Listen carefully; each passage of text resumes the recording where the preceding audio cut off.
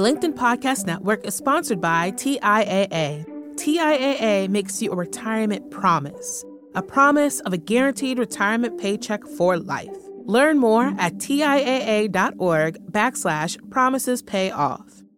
LinkedIn presents.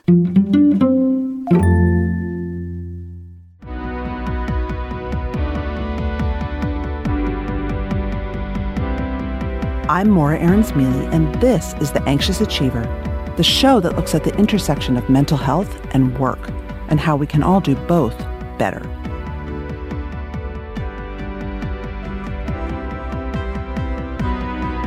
There are a lot of challenges in our lives that can help us achieve more, and mental health challenges or neurodivergent tendencies can be our superpowers. And then there's the reality that there are going to be times that are traumatic, tragic, sad. We face depression, death, and grief because we are human. Today, we have two guests who face those things boldly. At the end of the show, we'll hear from a listener who reached out to me to talk about the pain she was experiencing as a full-time, unexpected caretaker for her partner as he fought cancer, and what that meant for her career, her work, and her ambition. But first, we have the wonderful Susan David, whose incredible TED Talk on emotional courage has been viewed over 10 million times. Susan's best-selling book, Emotional Agility, is a classic. She's a Harvard Medical School psychologist. We start the conversation talking about grief and just how angry the tyranny of positivity can make us.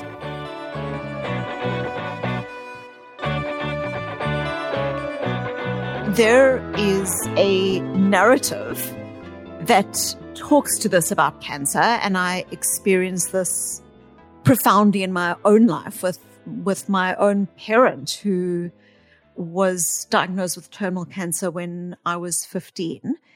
And I recall going into his room one day after he had had guests who had basically come to say goodbye to him. And my dad was sobbing. And I remember saying to him, like, Daddy, you know, what's going on? What happened? And he said to me, they told me that the reason I am dying is because I do not have enough faith. And he had, in his mind and through the messaging that he had received, conflated this idea that somehow if you don't think positively, and if you aren't positive and if you experience difficult emotions, that it is firstly a demonstration of a lack of faith. And secondly, you know, what are we really messaging to people? We're really messaging that if they experience normal human emotions, and if something goes wrong in their lives, that they are accountable and responsible for their own deaths because they somehow weren't positive enough. The view that emotions are good or bad, positive or negative, is pervasive in our culture, bound into management theory, the idea that effective leadership is about being inspirational and being positive, leads people into an experience that I can only describe as unseeing. An unseeing of ourselves and an unseeing of others. In the most extreme version of it, we have my dad. In the less extreme version of it, we have someone who is going through change in their organization and who's worried about the change, concerned, and the leader says something like, well, you're either on the bus or you're off the bus. You know, you're either with us, you're against us. And what this does is it segments out the normal human experience in the service of forced false positivity. And the costs of this are to ourselves. This orientation is associated with high levels of burnout, lower levels of mental health and well-being. It is also associated with a lower capacity for the organization to do what it's trying to do, because collaboration holds hands with potential conflict. Innovation holds hands with potential failure. These difficult emotions come with experience. And where we also land up being in a world where we turn our back on others and other people's pain, and in truth, even the world. What are we so scared of? When avoiding negativity becomes a cultural obsession, what are we so scared of? The first is that these emotions are difficult. It is truly difficult to experience grief and sadness and anxiety and anger. It's tough to experience all of these emotions. And yet these emotions are bound up with the fragility of life. Life's beauty and life's fragility are interwoven. We all have so recently had that experience of, you think you're in control, and then COVID comes and laughs in your face and says, haha, this illusion that you thought you had is an illusion. But I think there's something beyond that. I think that there are historical views around emotions that lead to emotions, especially these difficult emotions, being sidelined. If you think about a child who is struggling with algebra, that child will be able to go online and find any number of resources to help them with their algebra issue. They'll be able to watch Zoom classes and Khan Academy and do whatever it is they need in order to navigate that. And yet the same child who is feeling bullied, who's struggling with anxiety, who's feeling unseen in their classroom, there are pretty much no resources available at scale for that child. And that really speaks to a culture that has sidelined emotions, that sees emotions, even in our organizations, as being soft skills. And when we think about these soft skills, it's often described in a way that is derogatory, that, we've got to worry about the strategy and the logic. And then we need to kind of care about the soft skills. But really what we have is a context in which the normal human parts of ourselves are now either seen as good or bad, positive or negative. And it's rigid and it doesn't support our well-being or the capacity of our organizations. No, it's rigid, and it's also often gendered. I think I feel very bad for men often because I think that a lot of these, quote, soft skills and emotion stuff are seen as the purview of women. And when I talk to men who are anxious by nature, they've been told their whole lives, well, why can't you just stop worrying? Which they hear as be a man. Well, when we look historically at the view of emotions, what you describe is the truth of how emotions have been seen in history. So if we think back, for example, to the Victorian times, what could easily be taught was maths and sciences. And education at the time was open to males. And what became seen as the other, the knitting, the sewing, the handicraft, and yes, emotions became associated with femininity. Historically, you have a gendering that has happened around emotions, and this comes at real cost. Firstly, the example that I gave earlier, which is that emotions then are not seen as legitimate aspects of society that should be taught in schools and supported. And the second is we then land up having what in psychological terms we call display rules. And display rules are the very often unspoken and sometimes spoken rules that we have in society about emotions. So emotions being good or bad, positive or negative is a display rule. Appropriate or not, I would assume. Appropriate or not.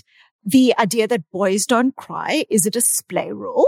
And when you grow up in an environment in which you are messaged about these normal human experiences, then when you feel these normal human experiences, which you will, you now haven't been supported in developing the skill set of emotional agility that helps you to move through those experiences. And so you have this idea then, which is organizations are the place for, and I'm being extreme here, but for logic, for strategy, for data, for numbers. And then the other stuff that finds its way into the organization is considered to be soft. And anyone who has spent a moment in any professional life knows what complete nonsense that is. That any time an organization doesn't do well, that is struggling, it's always because of the emotional, human, messy stuff inside of us. Yes. And anyone who's had a boss who can explode into anger, right, or be very inconsistent in their emotions can understand that if things were just more easily expressed, things might also feel a lot clearer, right? Yes. If things were human and, you know, it's remarkable that these kinds of emotional skills that we're talking about, these emotional agility skills they are the cornerstone to mental health, well-being, resilience, organizational effectiveness, culture, every aspect of how we love, how we live, how we parent, and how we lead. I'd love to hear you define emotional agility and then give an example of how a leader or a manager can be emotionally agile in a way that people could relate to. So I will give a short definition of emotional agility, and then I'll give a longer definition. The short definition is really that emotional agility is these skills that help us to be healthy human beings. Wow. You know, the internal psychological skill set that helps us to be a healthy human being. The longer definition is that every day we have multiple thoughts. Thoughts might be, I'm not good enough. There's no point in trying. You know, what's the use? We have emotions. We have emotional experiences like boredom, loneliness, grief, sadness, anger, the full range of emotions that we experience daily. And then we have stories. Some of our stories were written on our mental chalkboards when we were 5 years old. Stories about what kind of life we deserve, whether we're good enough, whether we're worthy. And we have these human experiences, and they are normal human experiences. There is nothing inherently good or bad about any thought, emotion, or story. Hold on. There's nothing bad about stories we tell ourselves that keep us stuck? There is nothing bad about stories. Stories help us to make sense of the world. Stories give us meaning. Emotions help us to adapt and understand our environment. Thoughts, whether those thoughts are about, I'm not sure if I'm ready for my presentation, or I'm not sure if I'm cut out for this. These are normal thoughts and emotions and stories. These are literally evolutionary survival mechanisms that if we didn't have, we would not be alive.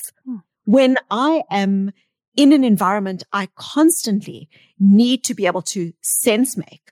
Oh, the noise that I'm hearing is my child crying and it's not the washing machine. You know, that is a story. So there is nothing inherently good or bad, positive or negative about any thought, emotion, or story.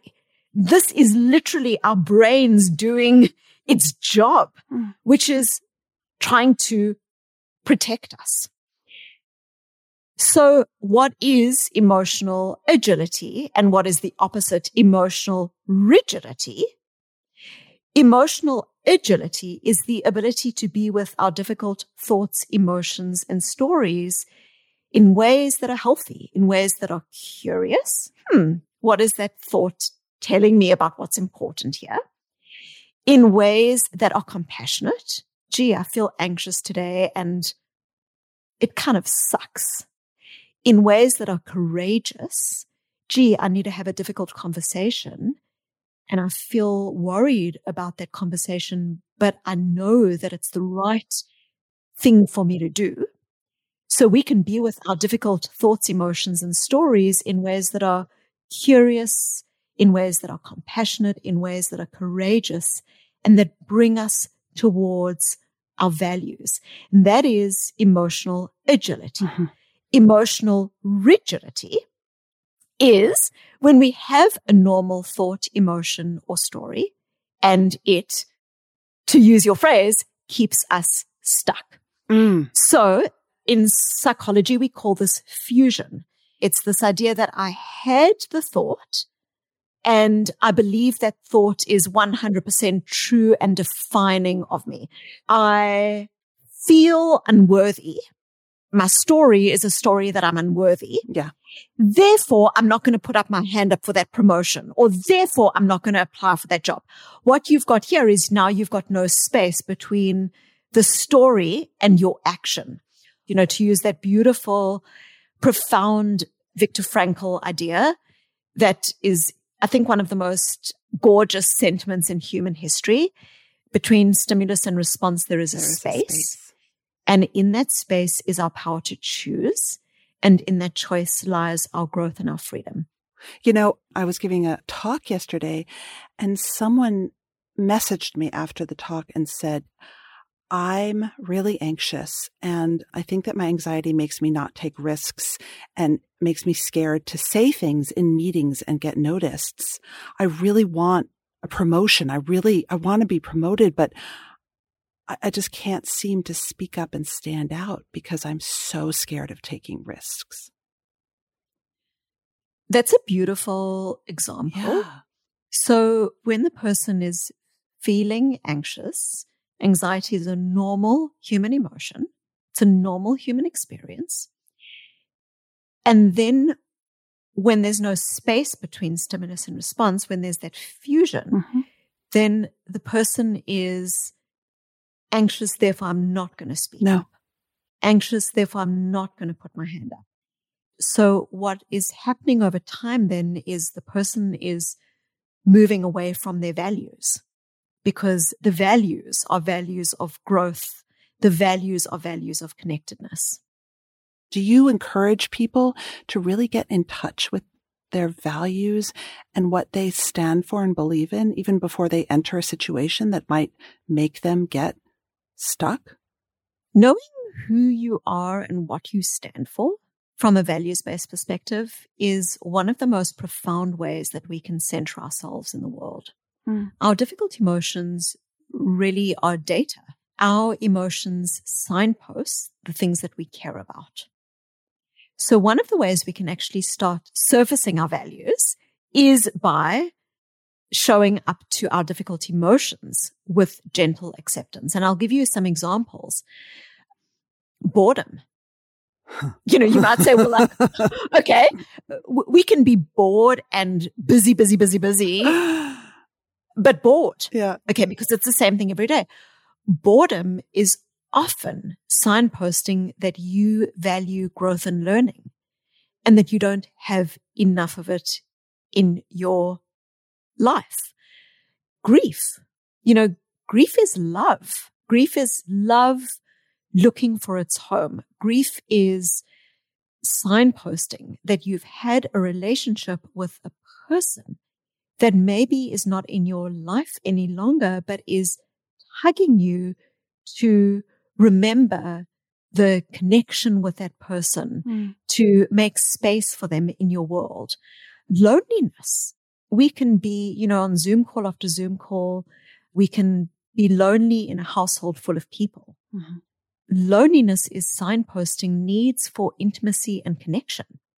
So a core part of my work is this idea that, yes, connecting with our values is crucial. And there's a huge amount of research in different areas showing that connecting with your values protects you from greater levels of burnout. It's crucial to mental health and well-being. It's just a foundational aspect of the way we move through a world in which we are constantly being told what to believe, who you should be, why you aren't good enough. You know, it was remarkable to me, Morra, that even during this pandemic that we've just been through, that you went on social media and you could not escape during that, you know, darkest period of quarantine. There would be multiple posts by people saying things like, well, you know, if you didn't use your time in quarantine to, you know, perfect sourdough bread baking. Those were horrifying. Horrifying. You know, or dust off your screenplay, then it's not that you didn't have the time. It's that you lack the discipline. And don't get me wrong, if you use time in quarantine to perfect your knowledge of 20th century Scandinavian cinema, all power to you. But we seem to live in a world that constantly invites us to unsee ourselves. I'll never forget, it's in all the leadership literature. I was reading a book by Robert Glazer, who's a friend who I think is really smart. And it was all about success. And he said, I have never met a leader or someone who's really successful who lets themselves think negative thoughts.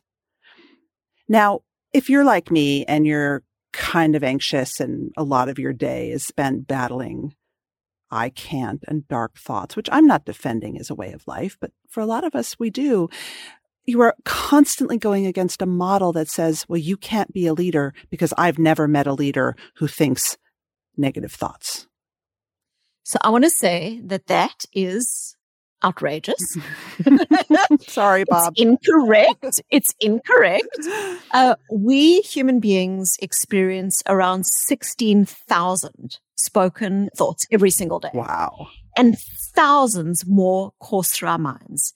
Am I good enough? Should I speak up? Shouldn't I speak? We just have hundreds of them. Again, there is nothing inherently good or bad, positive or negative. And I know that is such a countercultural thing to say. But number one, we know that these thoughts, emotions, stories help to position ourselves and understand ourselves and protect ourselves in the world. Secondly, as soon as we start having all of these messages that tell us what we can and cannot think, there are a number of things that happen. We know that when we experience difficult thoughts and we try to push them aside, I can't think that. I'm not allowed to feel that. There is a very well-worn and very well-known psychological mechanism that is called amplification. And amplification is the idea that when you try not to think of that delicious piece of chocolate cake in the refrigerator, what do you think about? You think about the cake. So I might think that I have this, I'm upset with my brother and I don't want to say anything. So I'm just going to push it aside. And then what I do, I go for family reunion and I find myself blurting out something to my brother. So this is called emotional leakage. And emotional leakage happens when we have thoughts, emotions, stories that we push aside, that we suppress, and they then come out. And so what we then land up doing, which I think just layers on when you were talking about anxiety, if you live in a world that says you're not allowed to think something or you're not allowed to feel sad, and then you feel sad because you are human, then what happens? You land up hustling with yourself. So you land up saying things like, oh, I'm sad, but I shouldn't be sad. And this is what we call type 2 emotions. Type 1 emotions are the normal human emotions. Sadness, loneliness, anxiety. These are normal human emotions. And these are type 1, what we might call clean emotions. Type 2 emotions are emotions about emotions. I'm sad that I'm sad. I'm angry that I'm angry. I shouldn't feel it. And what we start doing is we now turn our hearts into a war zone where we will not give ourselves a break, because now we are not just feeling the feeling. We are now at fighting with ourselves about whether we're allowed to feel that feeling or not. And the more we do that, the deeper we sink. It's like quicksand. I just want to read the exact quote because I don't want to cast aspersion on Bob, but it is, I have yet to meet a high achiever or world-class performer who has a negative attitude or believes the worst is going to happen. And, when I talk to people who are, managing anxiety disorders specifically and trying to have big careers, they have so much anxiety about their anxiety. Will it lead me the wrong way? Will it prevent me from getting what I want? Right? Because I'm not supposed to feel this. And all of a sudden, when you are least expecting it, all of a sudden the anxiety hits you. I shouldn't have said that in the meeting. They're going to think I'm an idiot. Right? Or I sent that chart out. It had a million mistakes. I'm never going to get promoted. Yeah. And so you just live in fear, like you said, of your fear and of your anxiety. The anxiety that someone feels in a meeting that anxiety may be pointing to, again, a value that the person has. The value is the value of contribution. The value is the value of growth. And so one of the most important ways that we can then start navigating our difficult emotions is by keeping grounded in that value. We can hold both. We can hold both. We are beautiful and capacious and messy and human, and we can hold both.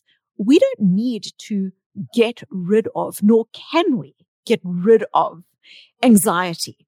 But we can go into a meeting in which we simultaneously hold our anxiety in one hand and hold our courage and our values in the other, and where we focus on the contribution that I'm trying to make, and we move forward into the discomfort of that contribution.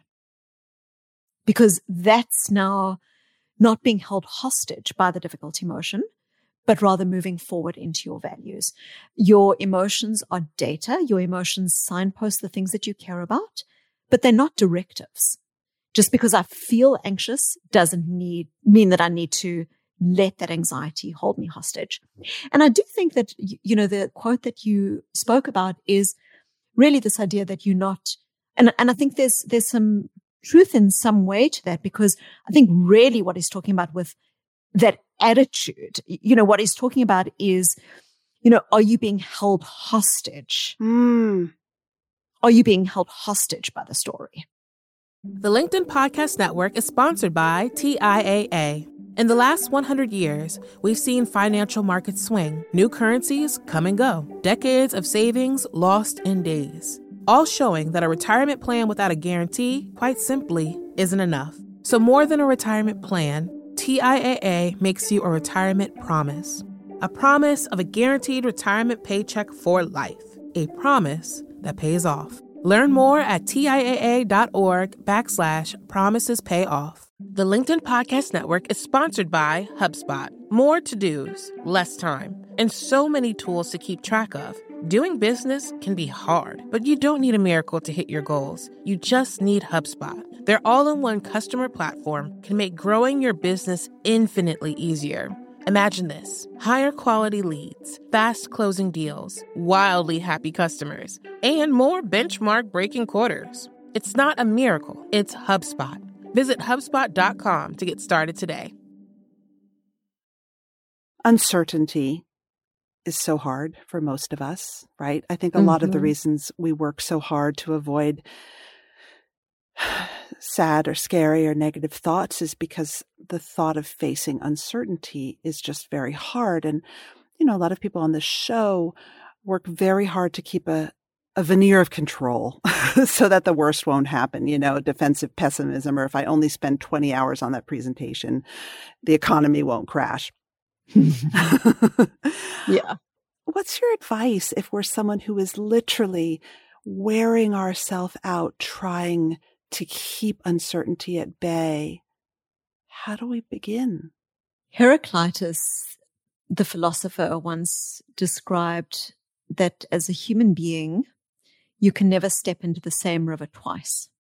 And I love it because it really speaks to the idea that uncertainty is foundational to the contract that we have with life. The only certainty is uncertainty. And the world is changing around us, and we as human beings are changing and evolving. And so uncertainty and discomfort are bound into what it means to be alive. I said this in my TED Talk, and I'm being facetious with it. But, sometimes people say things like, I don't want to experience stress. I don't want to experience discomfort. I don't want my heart to be broken. I don't want to not get the promotion. I just want the stress to go away. And I'm like, I get it at such a deep level. I get it. But these are dead people's goals. I know. These are dead people's goals only dead people never don't get the promotion. Only dead people never have their hearts broken. But Susan, I heard that and I thought, oh my God, that's me. I spend my entire life just praying that bad things won't happen and working so hard to try to make sure they don't. I so get it. But, the truth is we don't get to have a meaningful career or raise a family or leave the world a better place without uncertainty, without stress and discomfort. Discomfort is the price of admission to a meaningful life. And so you said, what can we do then if we know this to be true cognitively or logically, and yet our hearts are doing backflips and saying, go away, go away, go away. I think there's something very important about gentle acceptance. And we've already spoken to this at some level, this idea that when we keep on fighting what is, then we're hustling with ourselves. And so we create this battlefield inside our hearts. And I think there's just something so important in recognizing that it's just hard to human. It is hard to human. It just is. Mm-hmm. And I remember, Morra, when I was around 5 years old, I was petrified of a particular kind of uncertainty. And that is that at the age of around 5 or 6 years old, children become aware of their own mortality. It's very normal. I promised you we just wouldn't do light in this conversation. No. And I'm not living up to it. So I was around 5 and I became terrified that my parents were going to die. And this was about 10 years before my dad was diagnosed with terminal cancer. And I would night after night go into their bed. And one of the reasons I would go into their bed at night is because I was convinced in my mind that one of them would die during the night. And so out of the sense of desperation, I would find myself between my mom and my dad, and I would cry literally in terror and say to my dad, Daddy, promise me you'll never die. Daddy, promise me. Daddy, promise me you'll never die. And my father was so extraordinary. He could have buffered me by doing forced, false, toxic positivity. He could have said things like, oh, don't worry, you've got nothing to worry about. I'll be around. I'm fine. I'm completely healthy. He was healthy at the time. But he didn't. He said to me, Susie, we all die. It's normal to be scared. And so what does that mean in the context of your question, which is how do we navigate this reality? I think there is something that my dad did with the way he held me with both firmness and gentleness and acceptance of the truth. And so a really important way that I think we move through life is not by trying to control, but rather more and more increasing the muscle that we have by being gentle acceptance of this is what it is. This is what it is. And I don't mean saying to yourself, this is what it is in passive resignation, or this is what it is in there's no point in trying. But this is what it is in that it is hard to human. It is hard to human. And when it's hard to human, what do we need to do? We need to be kind to ourselves. We need to be curious with ourselves. And we need courage.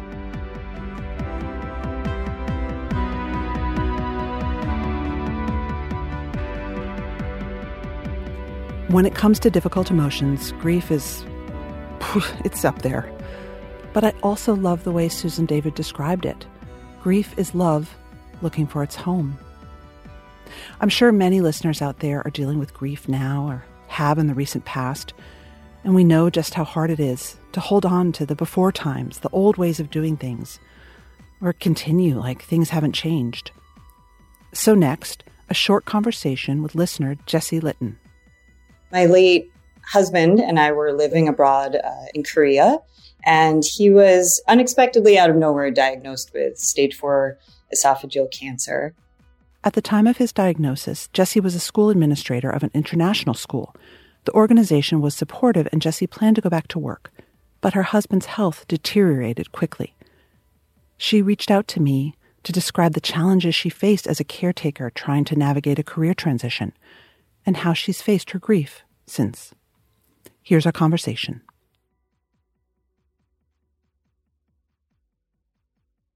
The deck of cards was just, it wasn't good. It kept getting, the diagnosis was further along than originally thought. So time was limited, and being pulled away from everything that I knew that life was.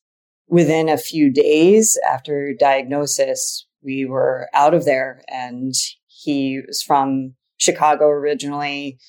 So I brought him back here to be near family and some of his close friends and find treatment. That said, it was kind of a moment of abandonment, abandoning career, job, home, belongings, friends, community, all at once. And then, just really, really taking on the role of becoming a full-time caretaker and advocate during the time of the illness. And then reflecting back on, oh, wait, there needs to be time to process this. And really reaching out was about this idea of professional self and identity dissolution of professional self in the face of vulnerability when thrust into an unexpected situation, and kind of just the story unfolding of navigating those waters and what that was, what it became to be, and what it is now.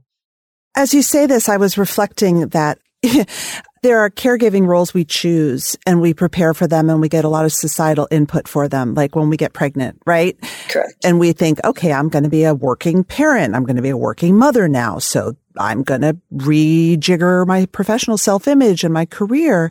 But when you become a caregiver like you did, like you didn't sign up for that. And it wasn't a happy thing, obviously. It wasn't something I would imagine that you had ever prepared for. Correct. Yeah, there was no, like you said, no preparation. When in life, usually you're given those chances to prepare and have some idea of that and some sense of semblance of control over that. So this was one of those moments where control was just burst open and taken away, and figuring out how to regain that sense of control and structure in that way, in the context of that kind of situation. Ultimately, you feel powerless and almost like a failure, because there's no control over something that's beyond your control, beyond doctor's control in a way too. And when you're stripped of all the parts of life that you're used to controlling, like that was the first time losing a job without me deciding to step away from it, in that kind of way. So where do you find control in things like logistics and managing this business, like time management, scheduling, and communications? Those became the types of responsibilities, and then retackling this image of self in the professional space. So you left your job in Korea and moved back to Chicago. Were you worried at that point about not having a job, or were you just so taken up with caregiving and worrying for your husband like it didn't really matter? It was part of it. It went to the back burner in a way too. I was taking on that role. It's like, oh, this is what I'm supposed to be doing. And I mean, really intellectually knowing that this was a limited time. Right. That there was a lot of anticipation.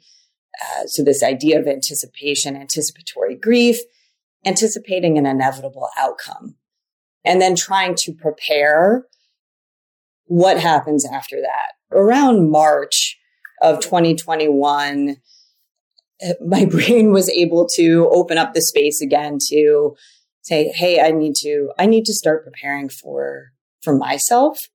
and what life is going to reshape and look like beyond. So that's when I started looking for work again. And there's a company that's been very, very understanding and kind on a contract basis. They really have had a lot of compassion during the situation and flexibility in working with me, which was really a light to have.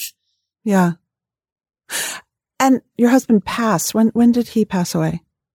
He did. He passed in August. So towards the end of August, August 23rd. It was quick. Treatment had stopped working. So we knew that, it was going to happen at some point. Hospitalization happened and within a week, he passed. So it was around an 11-month struggle. Yeah. Where would you say you are right now in your grief journey? Yeah, it's been interesting and surprising. Grief it can be a beast that overtakes you, and just kind of in one way having preparation for that and trying to understand this idea of grief and what it is and how it's portrayed in society, and that it's not what it is. It's different and unique for everyone. So kind of taking this idea of grief, and it could be this tumbleweed that can ever expand and kind of be caught in a tsunami, and just taking it and reshaping it and processing it and having a lot of mental strength and acuity to face it head on. Because ultimately, there's no other way. Otherwise, it can overtake. And I quickly realized that grief can bring you to a dark side, and you can stay there and become bitter and angry. And if you don't pick yourself back up and accept help and love and what's out there from other people, then I don't know if I'd be in the place that I am now, which is feeling okay. And it was quicker than I definitely anticipated and thought it would be. Yeah. And understanding too that grief can be a part of you, but it doesn't have to own you and take over. So you're looking for full-time work. I'm curious. I mean, I hate to focus on work here in the midst of so many much more important stuff, but these are the things that I feel like we never talk about, right? Like, yeah. When did you start thinking again, oh gosh, I need to think about that professional self, and I want to find full-time work? I mean, when did all that kick in, and how is it feeling right now? Yeah, absolutely. No, great question. I'd love to talk about that. Even from the beginning, it felt like it was so many layers of loss on top of each other.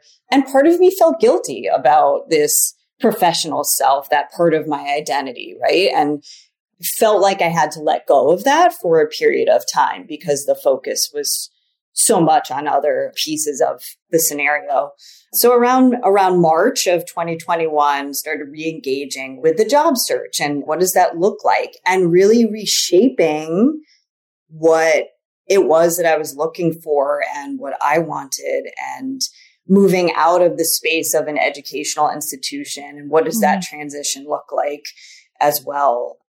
But then coupled with that, encountering this idea of what, in the context of what I was navigating at the time, where it meant I couldn't leave because of being a caretaker. Right. So I couldn't be somewhere full-time days. So it meant limiting the search to remote possibilities, maybe light hybrid. Those were tricky conversations to navigate. And how much do you bring up with hiring managers, with recruiters? How much do you not say? So it really begged the question of what does this look like, and what are solutions for that, for company culture, for hiring managers, for those kinds of conversations to happen. What did you say? I mean, did you bring it up? It did. It changed over time. Huh. One anecdotal piece here, there was one interview I had, and the interviewer, the job description was it was remote and it was going well, the interview. And then it was brought up, oh, we changed our mind. It's actually in person. And my jaw dropped because I said, I can't. And then I felt lock-lipped. I didn't want to say why because I felt so vulnerable. Like that would ruin everything. And I think the interviewer stepped away thinking that I just wanted to be remote and that was it. And there wasn't a particular reason. So that was one experience. And I'm thankful for that experience because it helped me navigate these conversations and figure it out. At one point, I even went to a meetup group just to have small talk, to re-engage with small talk and bring up these different points. Okay, let me try and say, this is why I'm in Chicago. Oh, let me see where this conversation goes. How do people ask questions? What are they going to ask me? And then it helped me prepare more for these. I've encountered some exploratory conversations, which help bring up talking about it in more of a natural standpoint and finding connections with people, and there's empathy and compassion that's brought up. Sometimes it doesn't have to be. It's just kind of circumstantial in that way. And it's made me really think about what places can do as well. To your point, something you said about, when you make the choice when maybe you are going on maternity leave, right? And you're already anchored in a job. There's language for that. But what does it look like when there's not that language? What should employers know? What should they know? Yeah, sometimes, so looking through copious amounts of job descriptions, typically there's a section, below the actual description, what different qualifiers are for employee benefits and offers, right? Sometimes these pieces to lure you in. Sometimes it's highlighted very specifically that there's childcare and elder care offerings. Right. And when there's a job, there's FMLA. So that's understood as well. But maybe a generalization for terms to also include caretaker in there. Mm-hmm. Right? And then that expands that conversation to inclusivity as well and company culture, understanding that there's different kinds of situations that everyone has. Researching government assistant programs, there's a lot that's Medicaid based. There's a lot out there for vets, or again, very specific language to elder care as the umbrella term for caretaker, and then suggestions for FMLA, which is also understood if you're anchored in a job already. Right. So how does that expansion happen to different caretaker situations? Because everyone's situation is unique.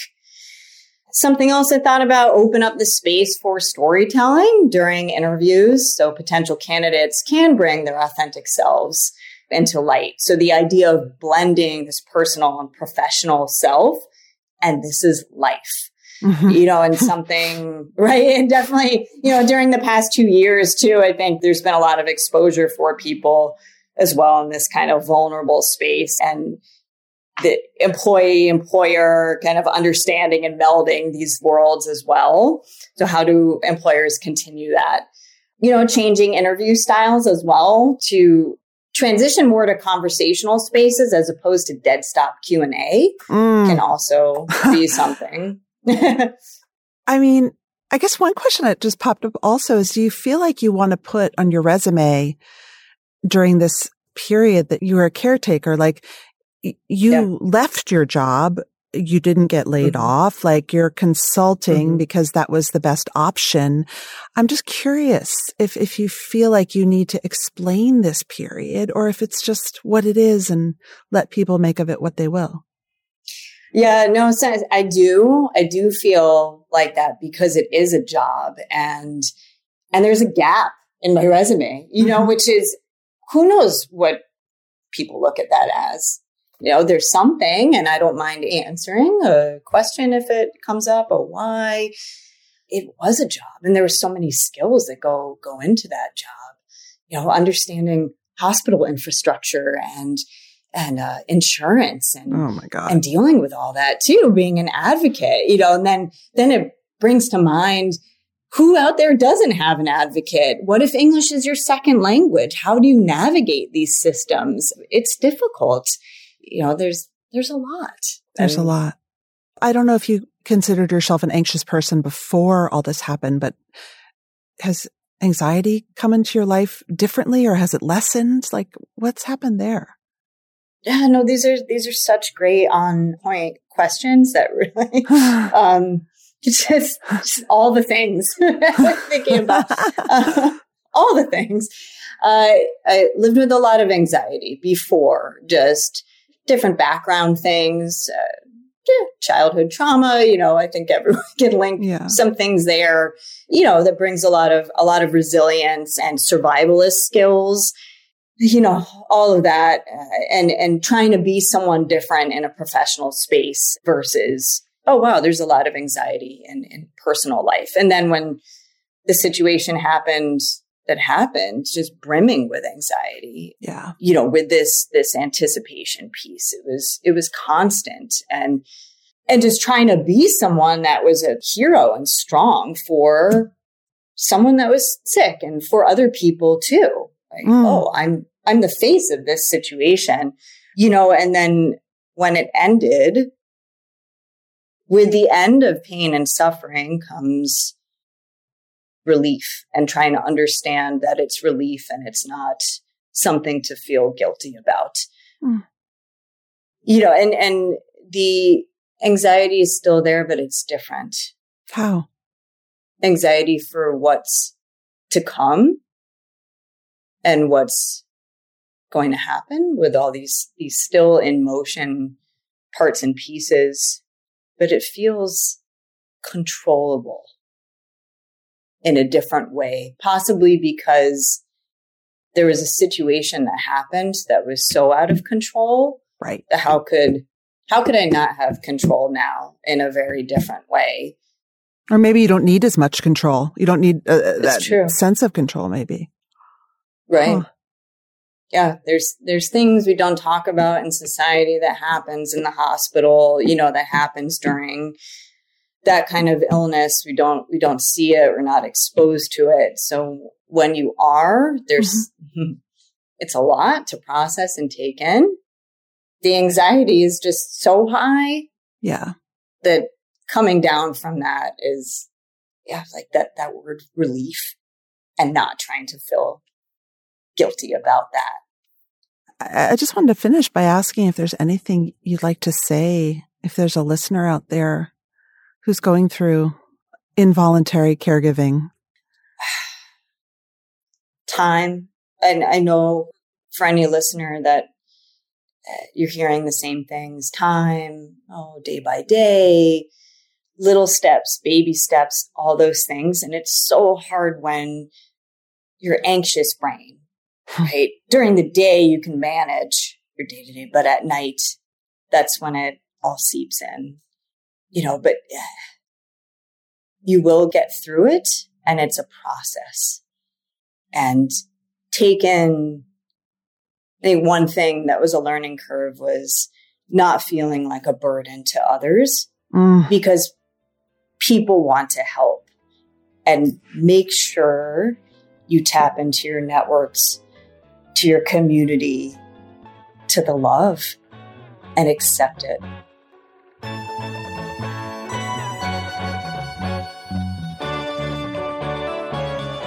That's it for today. Our show is produced and edited by Mary Dew. Our assistant producer and sound engineer is Nick Krinko. Many thanks to the LinkedIn Presents family and to all our guests for sharing their stories. If you love the show, tell your friends. I would love you to leave a review because they really matter in helping the show get found. You could also follow us or subscribe. If you have a question for me or you want to submit an idea for the show, find me on LinkedIn, where you can follow me, message me, I promise I'll write back, or subscribe to my newsletter for more from the Anxious Achiever world. Thanks for listening.